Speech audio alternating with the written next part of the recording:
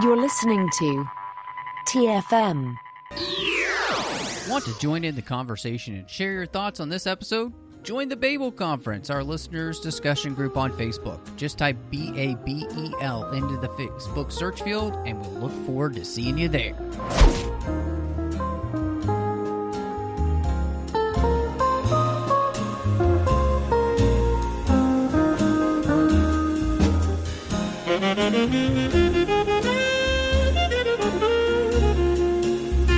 Well, hello and welcome to 2022 as we are starting this recording. I am just one of your hosts here, Matthew, rushing in the 602 Club, which is our general geek show here on the TFM network.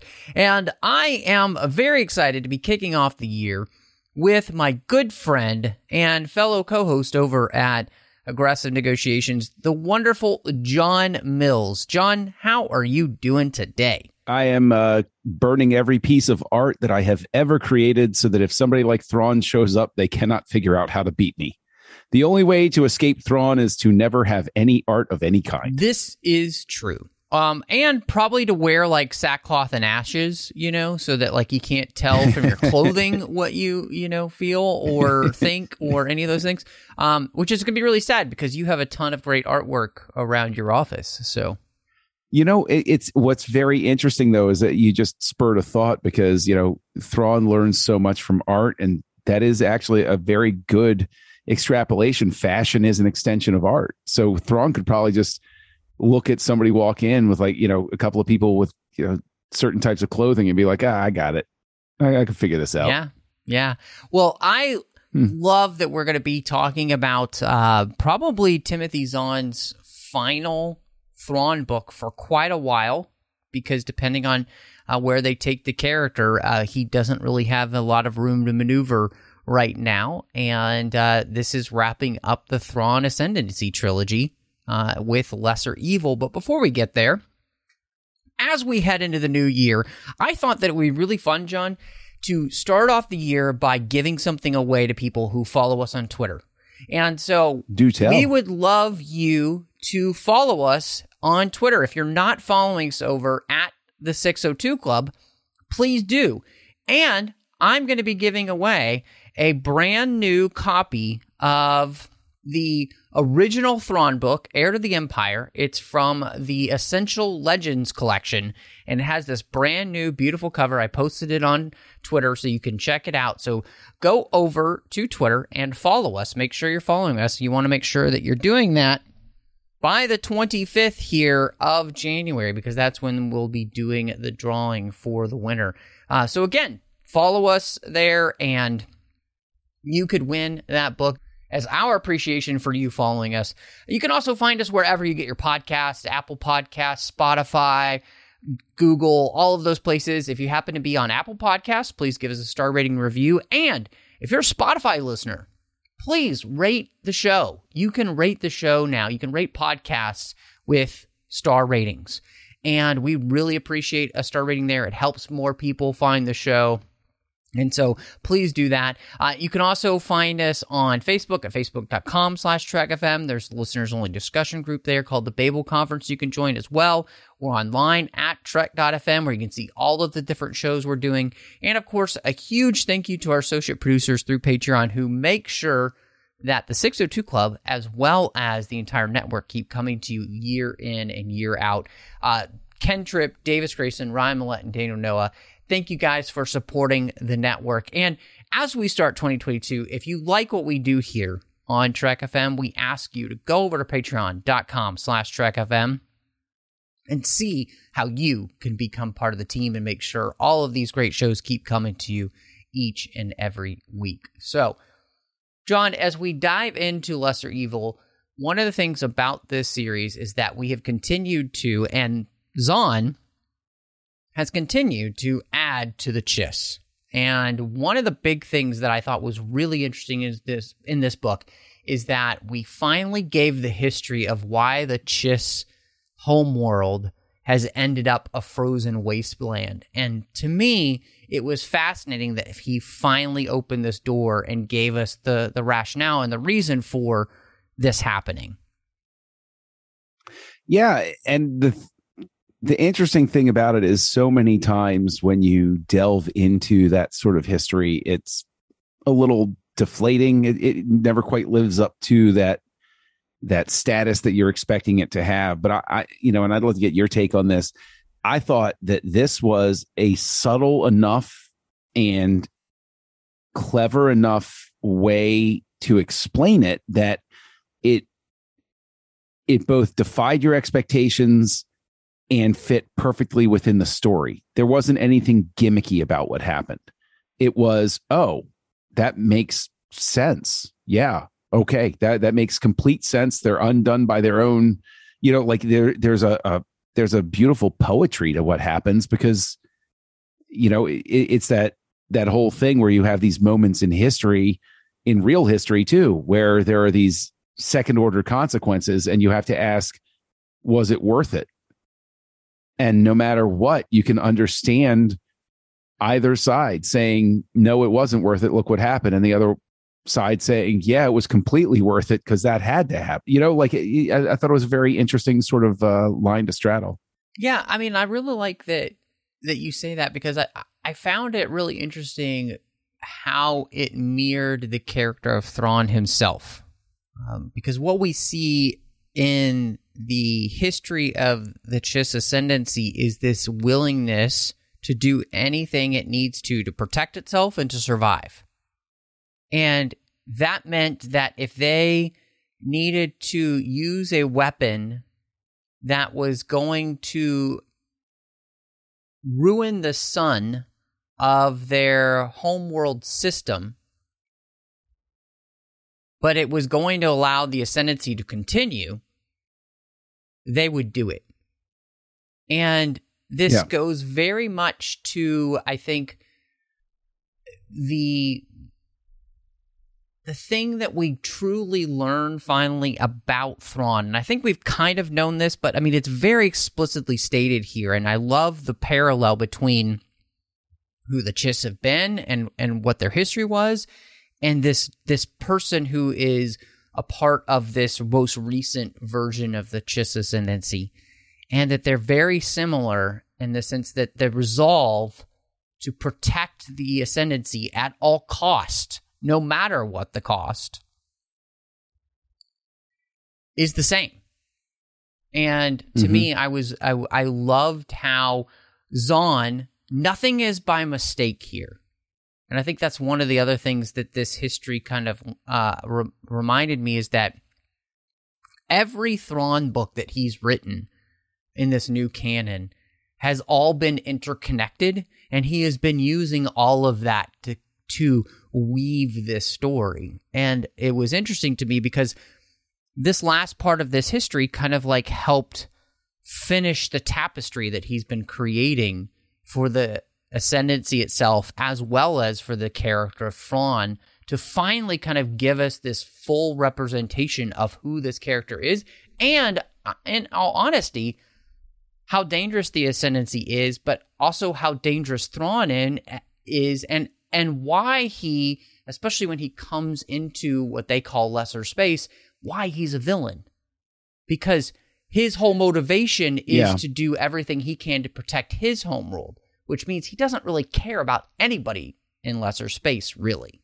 Yes, which is fantastic. It gives his character so much shading, because that's the thing you and I have really gone back and forth about, is Thrawn's been so relatable. He hasn't been a big negative evil character throughout this arc, and it's like, how are we going to square that circle when he finally, we know where he's headed. He's the great villain, he's the boogeyman, he's the bad guy, we know where he's going. But then still at the end, again, it's it's defying the expectation, because you find out what truly makes him horrifying is his amorality. Not his immorality, but his amorality. Like somebody like a Vader, I can get my head around, and Luke figures it, I can appeal to his heart. There's some basic humanity in there that I can appeal to, some sort of sense of personal, and Thrawn has personal tragedy, but Thrawn is willing to put all of that aside. It's simply there. And what I wanted to ask you is, what really jumped out was this fact that, first and foremost, the ascendancy, you understand why the myth over time would build where people would be terrified of them, because their use of that weapon is like, it's proof. It's like a boxer acting nuts right before a fight. Other fighters are going to come up and be like, I don't know, they're kind of crazy. But it's a culture without any, it flies in the face of the Star Wars backbone, which is that there is an underlying faith in things, in a higher power or what have you. And the ascendancy really does mirror the empire in the sense that they have no use for it whatsoever. It's simply about achieving a goal. And it's really interesting. Yeah, a couple of things on what you were talking about, because I think it is really interesting. I think the interesting thing about Thrawn is that for him, alliances and or allies or any of those things are useful to the ascendancy in how they keep the ascendancy safe. And so, we see that again, and that's kind of what plays out, with him as being a villain, and because he sees the Empire, especially by the end of the book, as being something is interesting to look at, as either a instructive agent for progression for the ascendancy and or instruction on what not to do for the ascendancy, right? Because he sees them being somewhat parallel and with the Republic previously parallel to where the ascendancy is now. And so how is this all going to play out? But at the same time, like you said, with the myth themselves as one of the 9 ruling families, one, you can see why they've continued to be a 9 ruling family for so many generations of the Chiss. But what I thought was most interesting is how their relationship with the Stibla, who are the only myth family who has actually self-relegated themselves out of the 9 ruling families into the 40 because of seeing this need for the protection of these different artifacts and or weapons, which could be ultimately dangerous. And therefore, what was fascinating to see is that there was somebody in the Chiss ascendancy to which it was not about politics, it was actually about the greater good and the benefit of the ascendancy itself. And so there's this very interesting, the amazing thing I think about this series for me has been the layer upon layer of philosophical thought that Zahn is laying into the series, which I just find so refreshing. And it's truly challenging because it's coming at you from so many different angles. And so many different people in the series have their own points of view to which aren't always readily something that you would just immediately dismiss. It takes time, it takes thought, and then it takes the rest of the story playing out. And so to me, again, looking at this history, finally giving that to us and helping us kind of understand where the Chiss have been. And again, history is all about learning from past mistakes here. And it's and are you going to be doomed to repeat it? And I think the other part of that also, to me, showed, the ascendancy itself has really struggled with this idea of this kind of tribalism that they live in with this family structure, and how this politics is everything, and the danger when everything's political, everything being so segregated into tribes, it's really easy to then kind of obfuscate the truth when politics is the only lens we see things through. And to me, that was something to which that's one of the places where the Chiss haven't necessarily seemed to learn from their history, because they keep having to overcome the problems to which this tribalistic nature that they continue to persist in living in causes for them. And we see here, Jinxus makes as a huge crux of his plan to dismantle the Chiss and almost succeeds.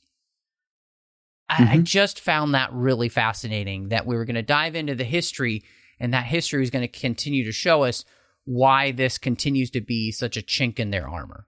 Well, I think it's really interesting as well, because you mentioned Jinxus, and what you have there is somebody exploiting the known weakness of the Chiss, and the Chiss being they don't care. Well, we've survived attacks before. We'll survive this again. They're not nonchalant about it, but they're still more concerned about their internal politics.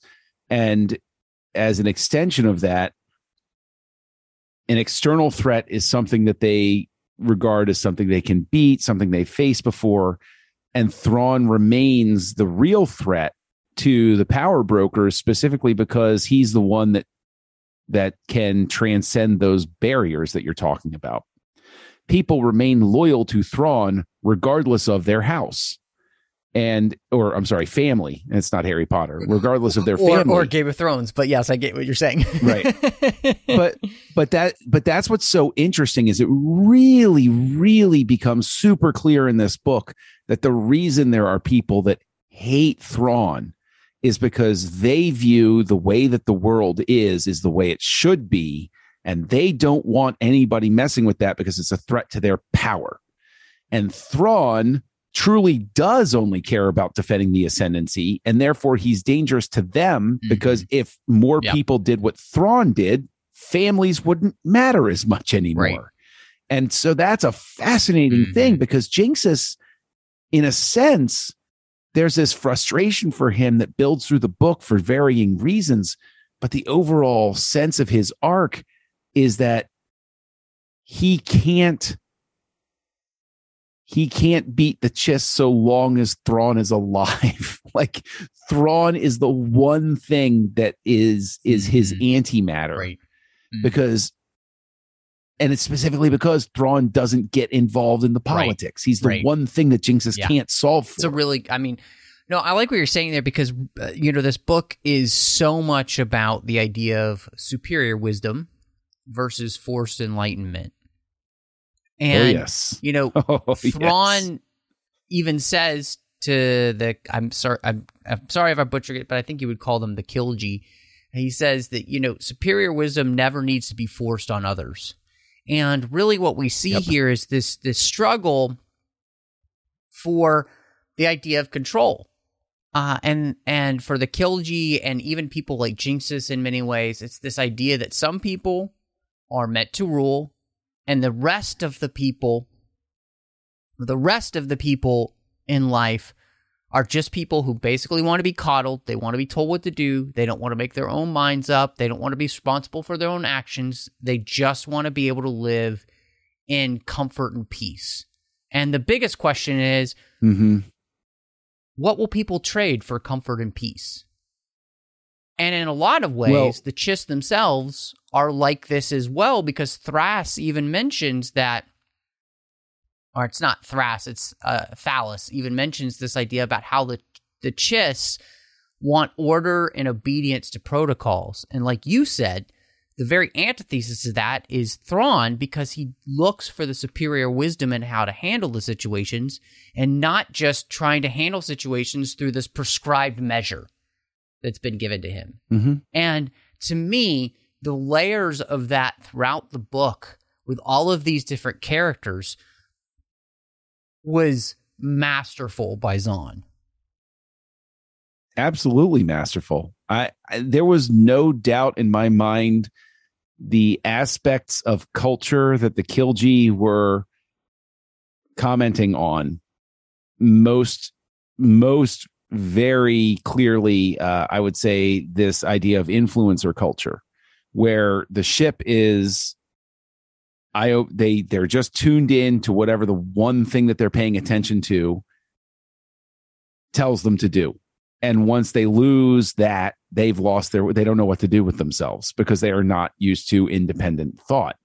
But to your point with the Chiss, there's a very specific moment that I found very chilling where Thalius was threatening to take the secret of the Skywalker program public. And, the response is, yeah, people will be outraged for a little bit. Then they'll move on. What do I care? You like, there's this, it's this really condescending, but very, very cynical Godfather-esque sort of response of, you think I'm supposed to be afraid of you telling everybody about this? People don't really care. They care about, to your point about living a good life. And so long as I can deliver that to them, whatever, they'll move on. Yep.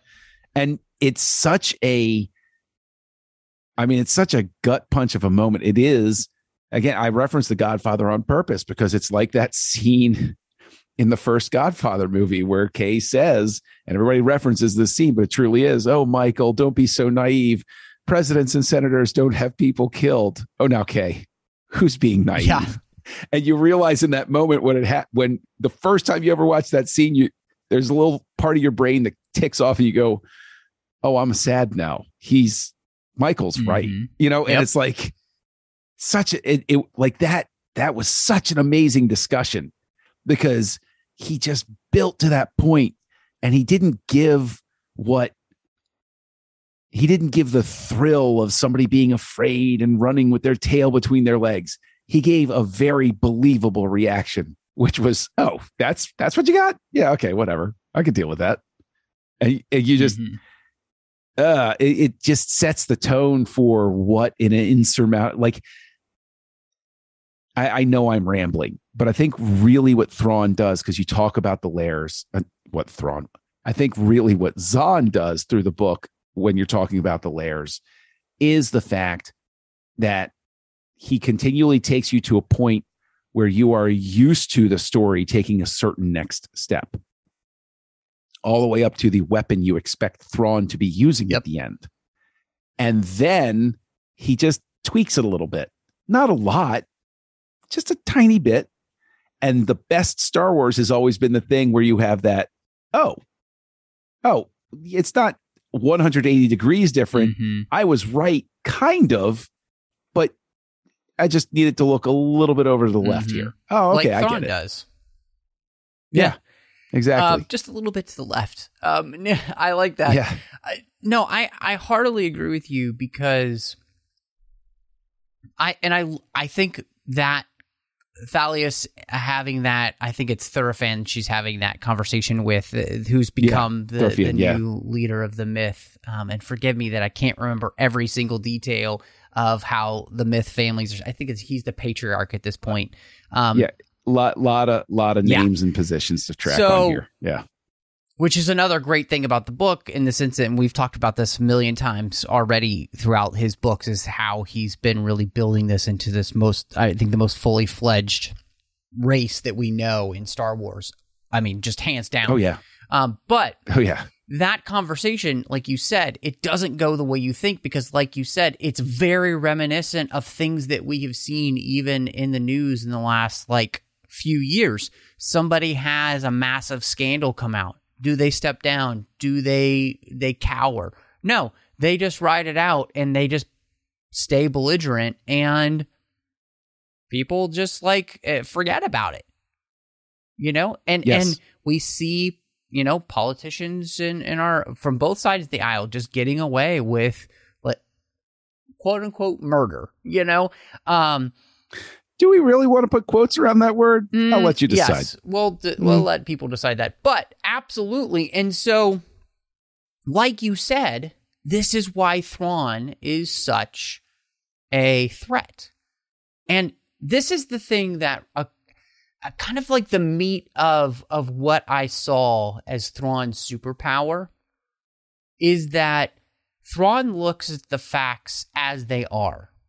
Thrawn has no lens or ideology that he looks through to try and figure things out, because he wants to be able to see things for what they are and not what he wants them to be. And so by not having any preconceived notions, he's able to just be able to pick up on things that other people can't. Because why? He's looking at what I like to call authorial intent, something that used to be really important.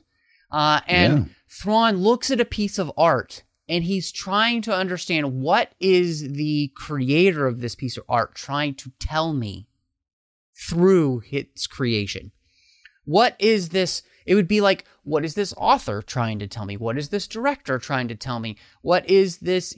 He's always looking at what whoever is doing the speaking, whether it's through a piece of art, whether it might be through a play, whether it's through a piece of cutlery, what is that creator trying to say through this creation to me?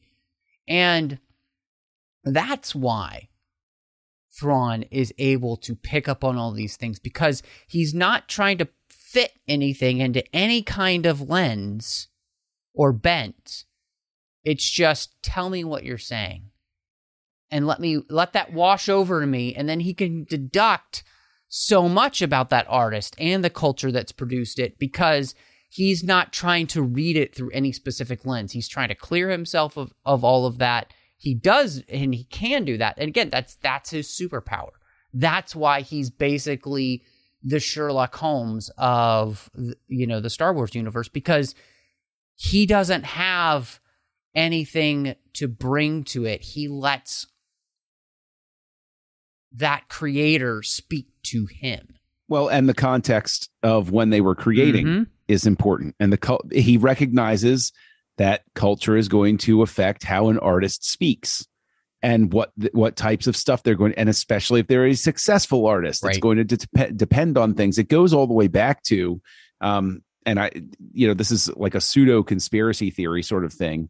I haven't done a lot of reading on it, but I do know that, in the 50s and 60s, the CIA actually funded a lot of abstract and contemporary art, specifically so it would get out there, so that it would befuddle what were perceived as our enemies at the time, because they would look at our culture and say, they're all over the place. They're energetic and they're free and they're up and they're down, and they're like, it was an expression of the freedom that we were trying to advertise as the good part of the culture. And so, you get back to the power brokers recognizing value in that. And so I think it would be really interesting if Zahn were to come back and write Thrawn, for Thrawn to come up against some sort of, and obviously he can't, I don't see where the story could get this in, but have Thrawn befuddled by a more like consumerist society where art is funded in a way just by popular, what could Thrawn tell us about our own American culture through time? I would be very, very interested in that, because I think that the way that Thrawn looks at art is how you can look at historical art, but there are certain periods, like if you were to look at the music of, America and Western Europe in a certain time period in the 20th century, it all of a sudden defies all logic how it went. It's like, wait, this seemingly came out of nowhere, and you really have to dig for the roots of it to find, we spent decades afterward figuring out the roots of it and stuff like that. So that would be really interesting. But I agree with you that it's his superpower, but what's also interesting is his weakness is explored, in the sense that I love the flashbacks with Thras, because Thras is the one that figures out Thrawn's problem. People are misinterpreting him as condescending. Thrawn legitimately doesn't understand why people don't see it. He's looking at things and he's frustrated because he feels like he's pointing at it and saying, yeah, that right there. And the other person doesn't get it. And it's, he's not judging the other person. He legitimately doesn't understand why they don't see it. and that gets misinterpreted. Well, and I like that you bring that up because I think it is something that makes for a really fascinating discussion of who Thrawn is and why his superpower works and everything. And like you said, he's very frustrated that people literally just can't see what's right in front of their face, and which is so obvious to him. And part of that is Thrawn's respect of culture, respect of history, and respect of the impact of both of those on each other. And so his intense study of cultures and their history is what allows him to be able to do this. Again, not because he's trying to understand anything through a specific lens.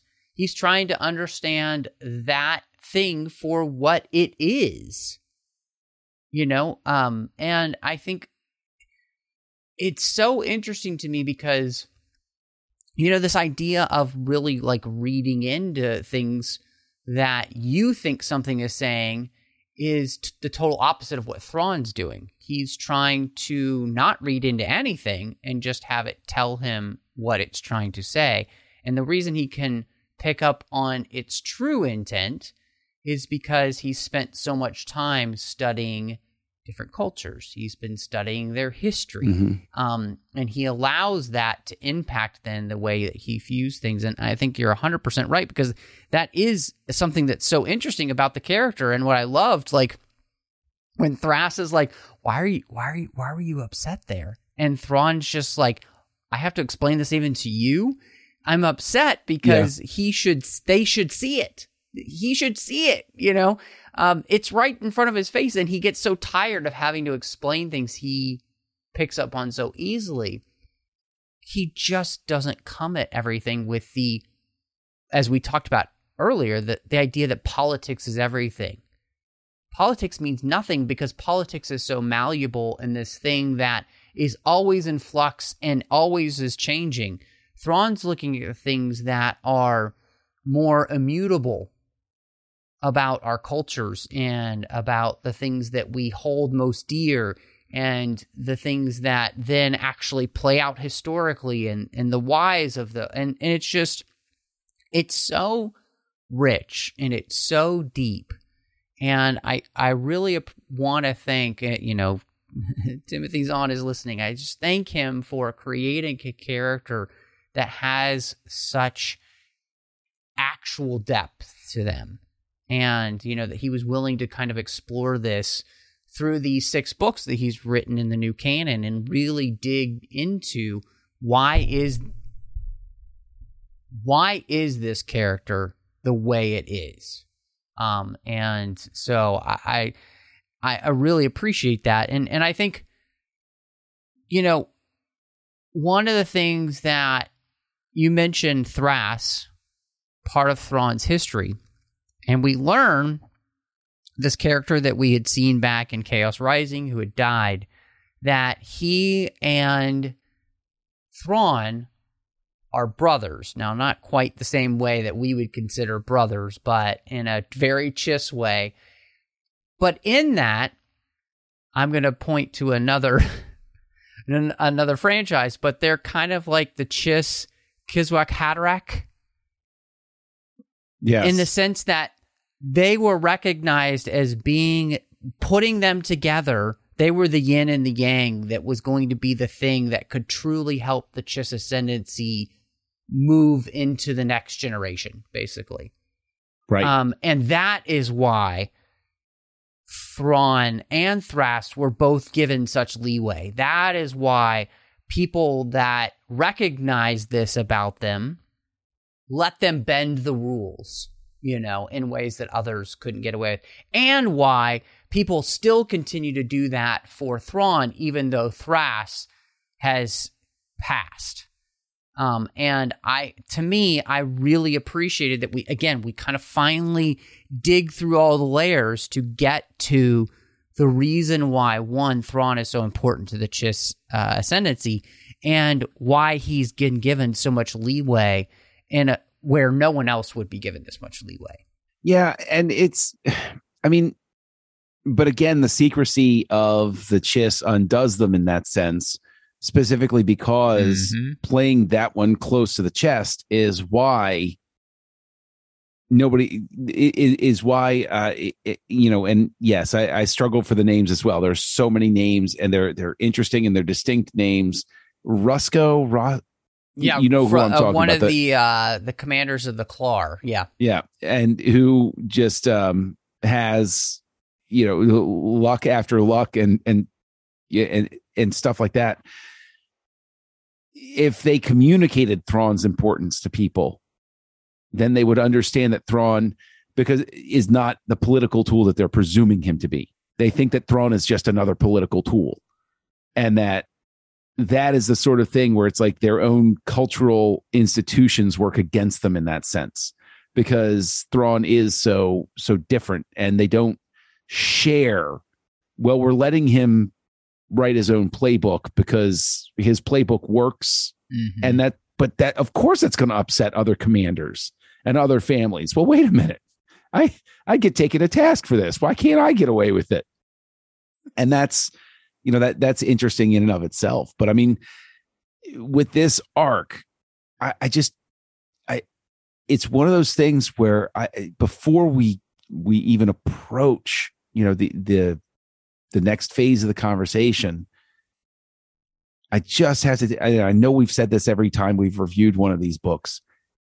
Thrawn was a great character from the beginning. I was there when he burst onto the scene back in 91, and we all fell in love with him. I bought the books. I read all the books. Thrawn was always the gold standard new villain to go to. It's sort of like the curse of Khan in Star Trek. Very much so. It was like, where's my next Khan? You're never going to get him again.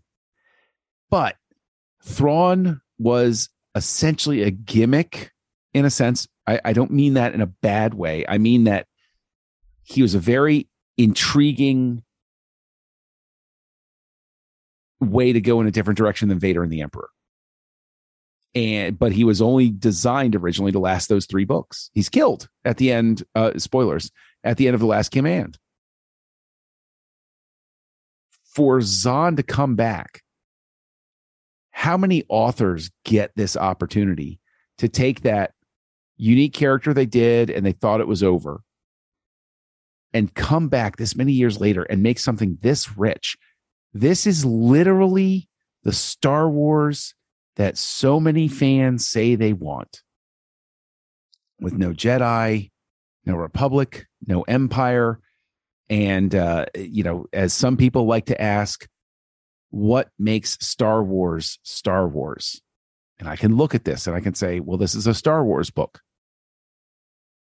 What about it makes it Star Wars? Well, you have your battle of good and evil. You have cultural things. You have belief systems. You have, the clash of the outsider and the insider and all of these sorts of things. It is a quintessential Star Wars tale, but you find out that's because a quintessential Star Wars tale is just a quintessential good fantasy story, whether you want to call it sci-fi or not. And so I just find it so interesting that, I mean, this is one of those things where I am fully confident that Zahn knows how lucky he is to come back and do this all over again, and not just do it as a one-off, but as a series as rich as this one. So, sorry, I wanted to make sure I got that out there, because think about what we're talking about here, right? We're talking about a fully realized culture that has been teased out and whole cloth created. Even with the extra stuff that we're getting with the Tuskens and Mandalorian and Book of Boba Fett, that's several people working together to shape stuff. This is all Zahn's invention. Yeah. And he has a culture that doesn't just function, but is fascinating and really works when you think about it. Like all the stuff plugs together and functions.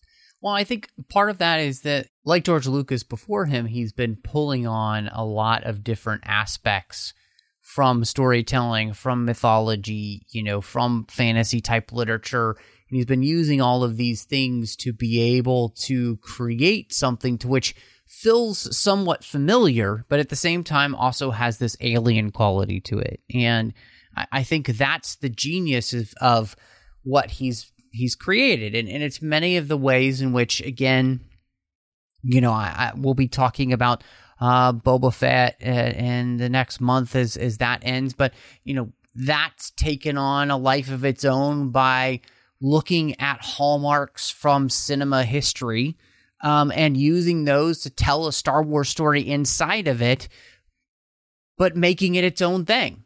And I think, again, this is one of the beauties that we've talked about too, with the Clone Wars itself, is that Clone Wars realized, and George knew, and he teased it out with Filoni's help there, you could tell any story you want in the Star Wars universe and give it a Star Wars spin. So pick whatever genre you want to do, pick whatever, movie inspiration you want to do. Godzilla movie? Yep, we got that. You want to do a noir? We got that. I mean, just pull it in and we can make it Star Wars if we do it right. And I think you're absolutely right. Thrawn here in this story and kind of giving us this aspect of like pulling from so many different sources, whether it's a Dune feel or, there being almost like a Game of Thrones feel we've talked about, or this almost mob mentality family feel with these families. And, all of these different inspirations, I'm sure, for Zahn that have been poured into this and then kind of put back out into creating the Chiss is phenomenal. I thought one of the things that we did learn before we kind of get off of this was fascinating, and we've gotten a sense that this was the case, but that we finally learned that Thrawn's sister was a Skywalker, and that she had been, basically stolen from the family. And I loved how that played into all of the things we learn about the Skywalking program, which are devastating, terrifying, and yet at the same time, completely understandable as to why it works the way it does, because without it, the Chiss would be more vulnerable. I mean, I know it's no accident that Zahn offered what seems to be his own commentary on how the Jedi operate. And Thrawn winds up being somebody who would have been related to a Jedi, who would have sat there and it would have been a traumatic event. And in a sense, it runs parallel in the way where I can think a little bit more in terms of the fact that Thrawn, a big thing is made about the fact that he doesn't seem to be open emotionally. And we made different, theorizations of why and stuff like that in the past, but he had he traumatically lost a family member when he was young. So of course he's going to be shut down emotionally. Of course he's not going to be like a big, open, loving person. He's going to be somebody who's experienced loss at such a formative age that you sort of shut that stuff down when you have a tragic event. Yep. And you don't even intend to. It just happens. And all of us who have been through a traumatic thing, that just is a thing that happens. And I thought it was really, really interesting, but more so for the fact that you find that the Chiss approach the Jedi the same way that, I guess the Jedi Order or whoever in the past approached it, which was, oh, you're special. You need to be out of society so that you don't have connections. Right. But then Cherie has the best. She's a superstar among Skywalkers, and getting that history. I want to get your take on this. You get the sense that Thrawn is shepherding her because there's something that internally he's recognizing. Right. About himself. Like it's almost like he's reaching out to his sister in the past. And it's like, that's a sudden wow moment where you're like, oh my gosh, it makes sense. And I love where you're going with this, because I think the thing again that undercuts the Chiss is their need for secrecy. Like what we see, and I think you do a great job of juxtaposing that with how the Jedi handle things, right? They come to families. They talk to them. They let them know their child has these abilities. And if you would like, we will take that child and we will train them as a Jedi to help the galaxy. They don't force themselves on families. They don't steal the children away. And then they don't steal those children's memories. Yeah. You know? And so that's a tough one. I think there's this absolute difference in the way that things happen. Yes, do they train Jedi to not have attachments in the way that would tie them to any one thing in a way that would be detrimental? Yes. But, I mean, when you look at the way that the Chiss handled the Skywalking program, it's detrimental in the sense that, yes, it does rip people away from families. And these Skywalkers who go on most likely do have trauma throughout the rest of their lives because their memories have been faded. But those memories still have the ability to impact them and come back, or, and I thought, all of that was so terrifying. And what was kind of interesting here was the way in which Zahn sets up with Thalius as well as Cherie, as well as the Mags, this idea that this connection that they can have through the great beyond / the third sight. And that even though Chiss females do tend to lose their mainline connection through the third sight as they get older, it's not completely gone. And again, I think there's an interesting crack here in the storytelling to which I would love to see explored is that something to which, like you said with Thrawn, with Sherry, nurturing her and kind of giving her more to move through and kind of try to understand her powers with the Mags.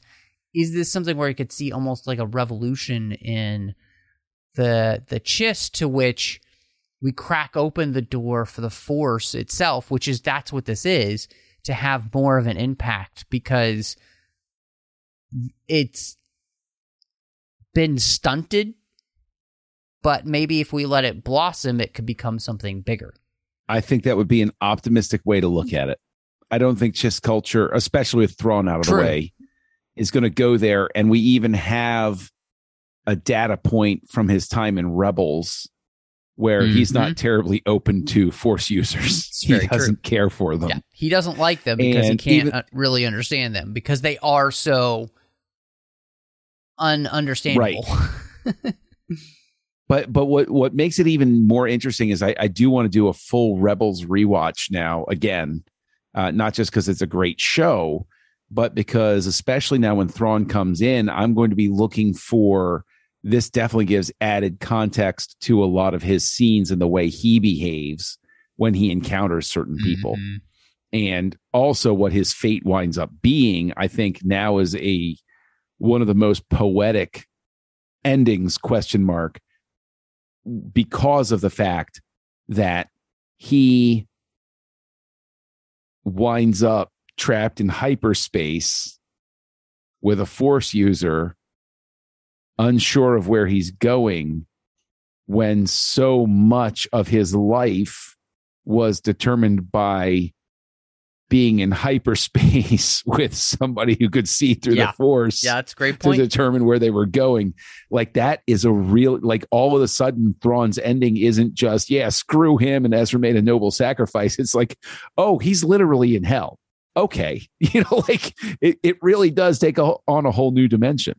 Absolutely. And I mean, I think that's the beauty and just kind of the genius of what Zahn has been doing with this series, and the way that he's been really interweaving everything with what they've been doing in canon with Thrawn and what he's been able to do here in his books. And, the book itself is called The Lesser Evil, or Lesser Evil. And the idea of the lesser evil was really interesting to me in the way that it was used here. And I liked how Thrawn, when he's talking to Jinxus, he's saying, the reason that these other people are allying with us is they see you as the greater evil and us as the lesser evil.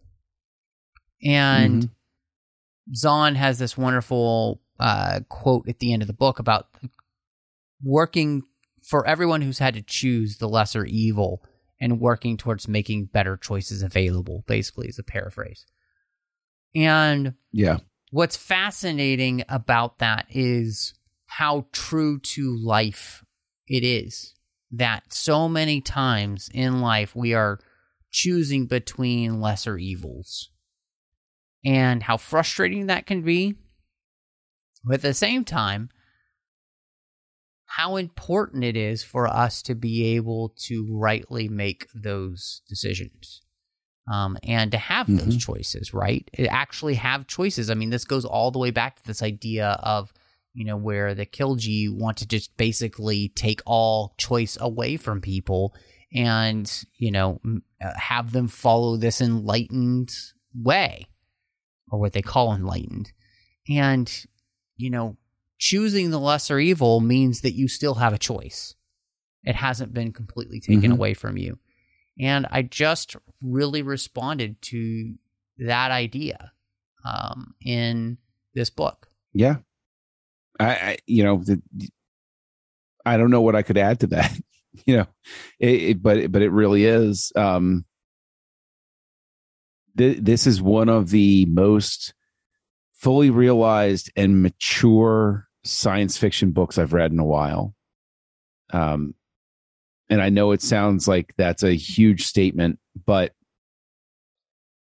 this was a book where it was heartwarming in a sense because of what you're talking about, where it was doing what science fiction is supposed to do, which is asking you challenging questions that maybe, just maybe, you'll take a second to apply to things in your own life and your own world and say, well, let me run this through the philosophical test and see what I say to myself when I say, okay, what is this like that I can recognize?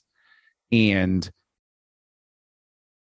it made me sad in a way because of the fact that it reminded me of the unfair expectation I have sometimes with franchise books, which is, I want this. I want art. I want challenge. I don't just want plot points.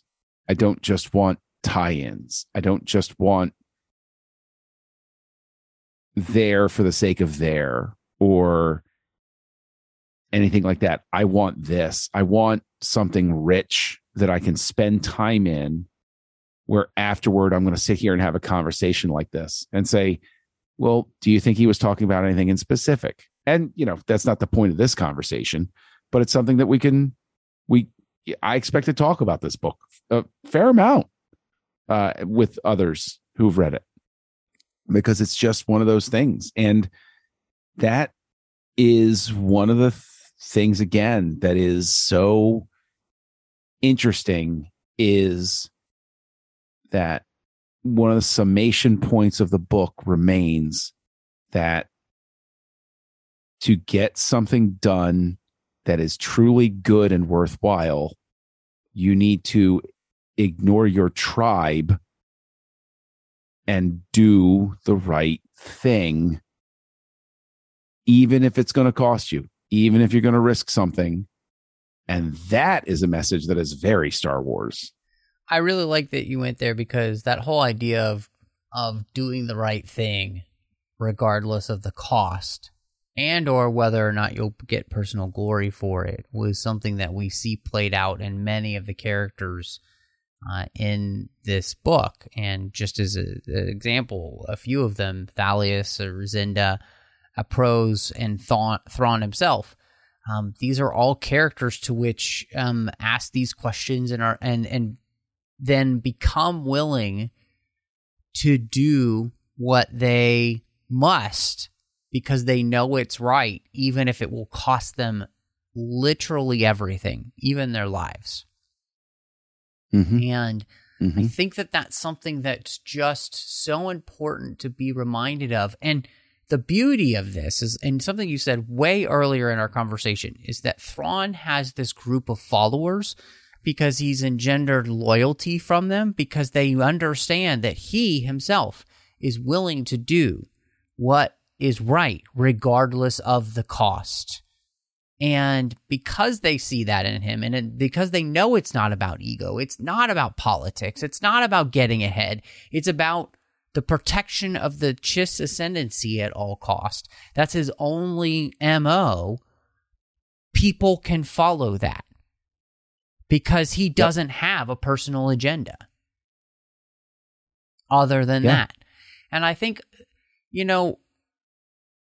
if there's anything that I kind of really get from this book, and one of its most important points I think it's trying to get across to everyone, is check your agenda at the door and look at the facts, not through your agenda, but legitimately through the lens of, okay, what is this thing trying to say to me based on that person's culture, based on that person's understanding of the world, based on that person's history and their culture's history. Not what I think their culture's history is, but their actual thought process of what their history is. All of these things. And like you said, it's so refreshing to read a science fiction book which is mature, writes for adults without placating to us or just trying to tell us what we want to hear. There's something that's just so refreshing about that. And it's something that's missed. And I think, it is one of the beauties. And what I think, you kind of mentioned what you think that makes this good Star Wars. And what I think makes this good Star Wars is that it's something that's so entrenched in classic storytelling structure, classic storytelling themes, that it allows many different people from many different sides to be able to latch on to ideas and see important themes that we can all agree on. And that's what Star Wars has been able to do for so many years. And I think, again, that's what makes this and these Thrawn books such great Star Wars, which, as we've talked about so many things, and honestly, I do feel like this is kind of a book where we could start to really pick apart, different thematic elements in even more detail. But we'll respect everybody's time. And I want to ask you, John, what would you rate Thrawn Ascendancy Lesser Evil? 5 stars. Not just because it's Star Wars, but this is legitimately great science fiction. The Skywalker thing is, that name is a cute callback. I could read this and enjoy this without knowing anything about Anakin Skywalker or the Jedi or anything like that. I could just sit down and read this and say, wow, that was a great book, and it made me think. So for that, it gets 5. I don't even hesitate. Mm-hmm. Yeah, what about you? I'm right there with you. I don't know if anybody will be surprised about that, but from the moment I read this the first time, I reread it here for the recording of this episode, and it continues to be a 5-star book. And part of that is because it is the culmination of a 6-part work, and this series is so detailed that things that he was doing in the first Thrawn books that he was putting out have to play in this Thrawn book. And every single book has been building on itself to create this final chapter. Not only is this a fantastic Star Wars book, but like you said, this is a great science fiction book and this great science fiction series. And this is one of the longest Star Wars books as well. which is Yeah, fantastic. it is. I love that they just let Zahn go for it, and create almost a 600-page book, which is unheard of in Star Wars. But this is just phenomenal stuff. Zahn should be so proud of what he's created here. And like you said, he's done something that very few authors get a chance to do in the first place, and very few tie-in writers ever get a chance to do something of this magnitude. And so I couldn't be happier that this turned out to be what it is. And it is one of my absolute favorite Star Wars books of all time. Like, it ranks up there with some of the best of all time, like, the original Heir to the Empire or the Episode 3 novelization. I mean, those are hallmarks. This is as well. So, welcome to the Pantheon again, Mr. Zahn. But John, if rating exactly, you just take another lap there, buddy. Yeah. If people wanted to maybe, hear what you might want to recommend to them this week, what would your recommendation be for the listeners of the 602 Club? See, you got to do that to me, don't you? I forget all the time. I think there's maybe one time in all of history where I've remembered that I'm supposed to have something to recommend. So, boy, howdy, thanks so much for letting me walk right into that trap. You just enjoy doing this trap. to me. Yeah, you just enjoy doing this to me. So, you know what? I reread it recently, but I will recommend if people want to get a real feel for a tastemaker comic book series from many years ago that a young Kessel junkie stumbled across, that I love to this day. Very comic book sort of concept. I reread the original 4-issue limited series run of Cloak and Dagger, the Marvel comic from the early 80s. And it very much is a product of its time and the art and all of that stuff, which I still love. But boy, I will highly recommend, if anybody has never read it, it's great to go back. It's set basically in the same part of New York that Daredevil's in. It is very much about runaways, kids on the streets, the drug problems. It even works in its first 4-issue arc, a storyline that is pulled from the headlines, essentially, about somebody poisoning medicine bottles in pharmacies, which is a thing that happened. And yeah, I mean, it's really a fun thing to go back and revisit. So yeah, the original 4-issue limited series run of Cloak and Dagger. There you go. Nice. I pulled that one out of the fire. What about you, Matt? Well, I'm going to recommend, my wife and I have been watching something over on Paramount Plus, and it is called 1883. And it is the prequel to Yellowstone. Now, you don't have to have seen Yellowstone to enjoy this series whatsoever. It's phenomenal. It's got Sam Elliott, Tim McGraw. His wife Faith Hill is in the show. Isabel May, who plays their daughter, is phenomenal. This show is so great. I love it. My wife and I are really enjoying watching it, so I highly recommend right now 1883. It's in its 4th episode so far as we're recording, and I think they drop every Friday evening. It's just great. It really is. There's something about the show, and like Yellowstone, the cinematography in this show is going to make you wish that you were in Texas, of all places. Just gorgeous. It's a phenomenal show. I can't say enough about it, so I highly recommend that people check it out. But John, if people want to find you maybe on, the social medias, because there's still a thing here in 2022, where can they find you? Well, before I enter the decentralization storm that's coming, you can still find me on Twitter and Letterboxd as Kessel Junkie, KESSELJUNKIE. I recommend Letterboxd. I have more fun over there, honestly. And I just use Twitter to post updates about Kessel Coin. And you can find me it has a wonderful exchange rate right now with with all of the major currencies. So definitely worth checking out. I think so. And again, Nowhere to go but up. Invest big, kids. And you can actually find me here on the network, here on the 602 Club feed as part of Assembling Avengers and Snyder Cuts, 2 shows that I love doing, and which it's going to come to a head pretty soon because it's going to be a really interesting conversation when we get to Civil War, I think. Anyway, you're also able to hear me over on the Nerd Party Network, co-host on 2 shows. First one being House Lights, where we look at the work of directors by different categorizations and everything like that. It's really a lot of fun. I co-host that with Tristan Riddell and Darren Moser.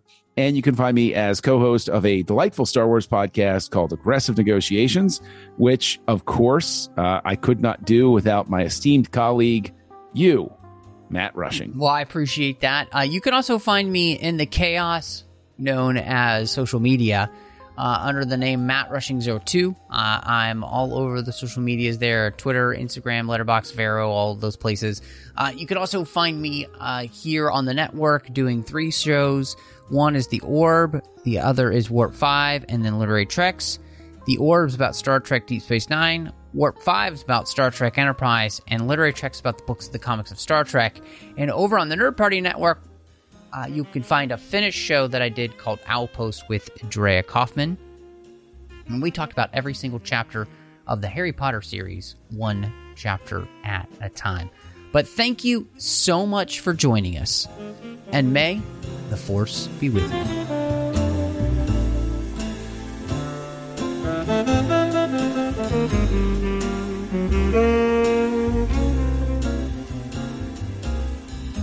Mm-hmm.